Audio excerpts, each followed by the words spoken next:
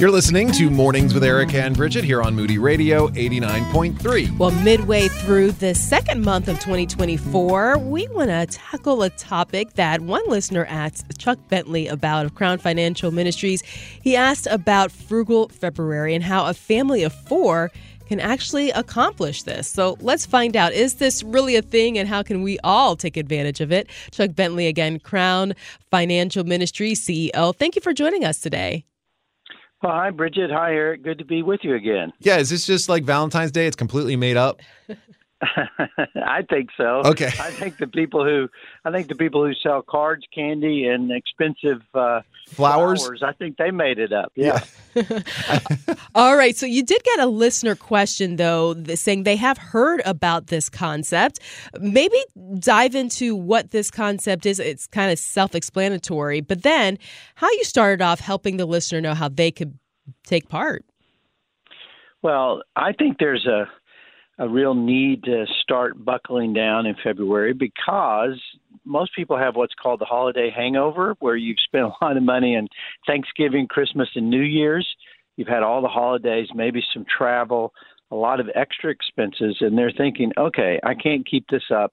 I need to tighten our belt, get back on a budget. And so February seems to be the month that people have chosen to do it. And quite frankly, I think it's a good idea to do every month, but February is a nice time to start. And my wife and I are actually trying it. She's naturally the frugal one in our family. And so we're looking for ways that we can cut back. And I answered the question in an article with lots of my favorite tips. So do you have to have a goal in front of you, like you're cutting back? I just feel like if I say I'm just going to stop something, it doesn't really happen. I have to have, for my sports mind almost, I have to have an end point or a tape to cross so that I can say, okay, I've accomplished something and now let's build on something else.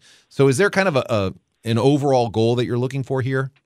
Well, I think it depends on the family, but yeah, I think having a specific goal as well as some really tangible steps that you're going to take. For instance, I think most people need to increase their emergency savings account, trying to put money aside for emergency savings or paying down consumer debt. One of those two, or maybe even both of them, make for a really good goal to get started on, so that you don't end up going backwards on these issues month after month after month. And that's where the real pain has been because of inflation.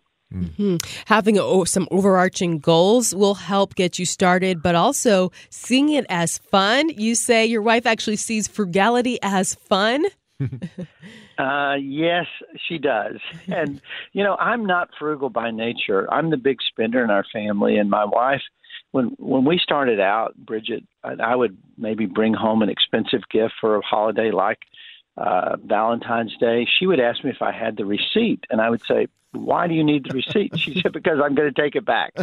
And it wasn't pleasing to her if we stretched to buy things that we really couldn't afford. That actually increased her stress. And she taught me that giving her a gift that didn't that caused me to run up our credit card balance or overspend for the month really wasn't a way that resonated with her. She wanted to do it differently, and she's taught me a lot of good lessons. Yeah. And this can be, or it needs to be, a family activity, doesn't it? I mean, it's something that, especially during this month, if you're going to do this, you want to get everybody involved because the buy-in really does help it achieve success, correct? Well, I like to say that a lot of times children are the ones driving the excess spending. They have peer pressure. They've got needs that are constant. It starts out with school fees or new clothes or backpacks and all those small things, and it starts to get bigger and bigger and bigger. They get into braces. Then they start comparing what other people are driving when they get their first vehicle. And if the children don't learn to be frugal and don't learn to have some limitations on their desires of what they want to spend money on, then it's going to be a lot of pressure on the family. Okay, and in this portion of the article where you talk about families working together to be frugal this month especially, what are some of your tips of ways we can do that with some of those household expenses? Well, I think you've got to look at how much you're paying on streaming. We have young still have young boys, 25 and 23, and I think their average spending expense is about $100 a month. And, we're nowhere near that. We only stream one program or one network, and it's $5 a month. And so there's a huge difference in how much you're streaming. We also need to look at what we're spending on our cell phone packages. A lot of times your cell phone package is getting cheaper, but you just haven't bothered to ask for an update. Then review your home and car insurance. You can change the amount of your deductible. You can change the amount of your coverage. You can save a lot of out-of-pocket money really quick that way. And then if you just look at sort of your impulse spending, how much time are you online and just clicking to have it shipped to the house? Those are things where if you just cut back on a few of those areas, suddenly you may have $100 to $200 a month that you didn't know you had. Wow.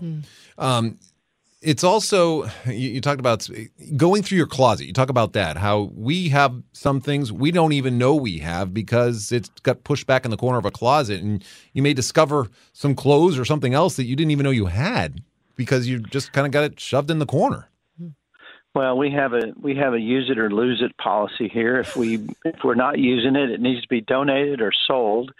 And that is really helpful. We don't just accumulate. And if we go and buy something new, we usually think, all right, what do we need to get rid of? If we get a new coat for the winter, maybe you don't have to do that in Florida. But if we do that here, then maybe we donate the one that we've had. Or there's a lot of great consignment stores or resale shops that would appreciate having your items that somebody else could afford. Mm-hmm. Frugal February tips, also food costs. This is a place where our expenses can get out of control pretty quickly. Well, food is just ridiculously high right now, especially if you eat out. Yeah. I just can't believe it. I've lived long enough to know that there were times when you could eat out really inexpensively, but I haven't found many options lately on eating out. Even what's called quick service or fast food restaurants just continue to go up. So we try to do things like making our own coffee instead of buying coffee out. Sometimes I carry my lunch to work. We carry little snacks with us so that we don't have to stop in a convenience store to get them. And we try to clean out our pantry or freezer so that we're not just constantly buying. We just had a snowstorm in our area. We were snowed in for 9 days. We couldn't get out, and that allowed us to recognize how much we had in the pantry, and we could just eat without having to go spend any money. Sometimes going to the grocery store is just a habit. I didn't know you lived in Alaska. Well, we didn't either, but I live in Tennessee, and we had one of the worst snowstorms we've had in years. Wow. That's crazy. All right. So you had a lot of time to plan and prepare. And one of the things you say is Google. So I did this. Just do a search basically for budget-friendly meals. And I came up with a site that had 45 of them pretty quickly. And they say you can prepare these in 30 minutes or less. So there are helps out there, aren't there? Well, for sure. I mean, just a bowl of oatmeal. If you buy your oats and you boil the water and you put your favorite fruit in it, you're not spending much money at all, and it's a very healthy alternative. It doesn't have to be expensive to be healthy and good for you. And I think those tips, especially my wife, she can make a meal last. We do leftovers around our house, and she told me just the other day, Eric, she said, you never complain about the leftovers. And I said, well, because I appreciate what we're accomplishing. It's not that we have to have, a fancy meal 3 times a day. It's okay. Mm-hmm. Sometimes they're even better the second day. I agree. Yeah. All right. You also say we can consider some lifestyle changes. This could be a little bit hard. This is definitely where we all need to get on the same page here. Yeah, I think that's the big question, Bridget, is are we living beyond our means where these little tweaks aren't going to really help? And that usually involves your housing decision and what you're driving. If those two things are beyond what's comfortable for you, the smaller changes aren't going to make a difference. So you have to look at housing, you have to look at transportation and say, can I do this for less? we're always looking for ways to save in those two areas because those are the lifestyle choices that usually put people under financial stress. And by the way, I hate financial stress. I really do hate it. I will work really hard to avoid putting our family in any kind of situation where we're worried about making it to the end of the month.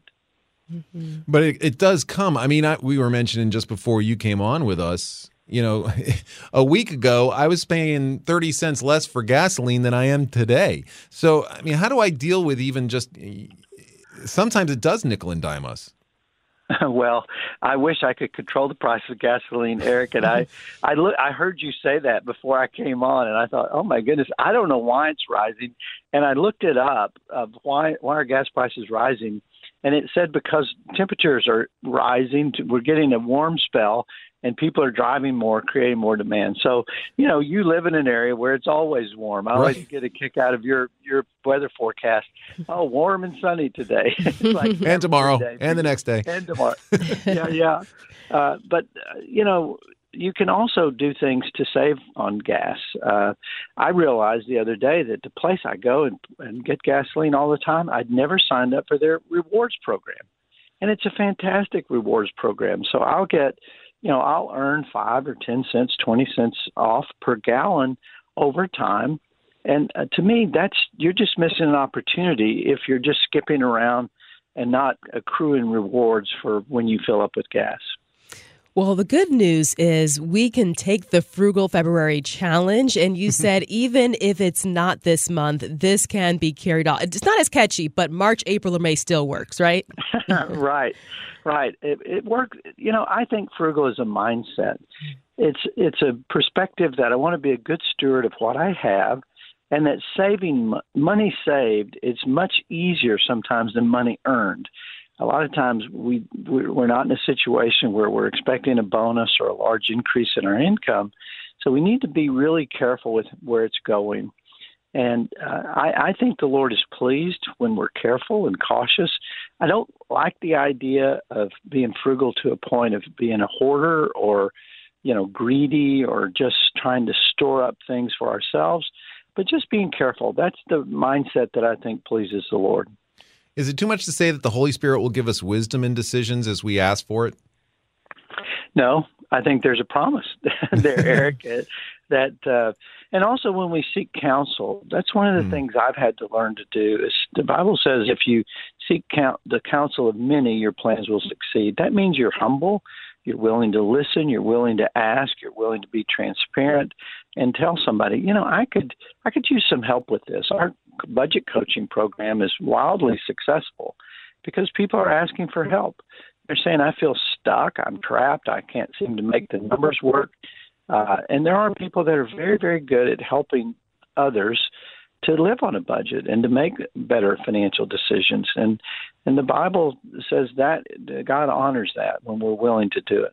It says here that Crown's online budget coaching program can actually match you with a certified coach who can work with you and really develop a customized plan, ways to save. And we'll link you to Crown when you head to our website so you can find out about that budget coaching or just any other tips for living frugally or within your means. Head to ericandbridget.org. Well, thank you, Chuck. And again, we are halfway through this month, so maybe it's one of those things where we can take this into next month also, but it is just a way of us thinking more frugally. It's important for us. So thank you for helping us as we work through these things for our family. Well, thanks, Eric. Thanks, Bridget. I always enjoy being with you.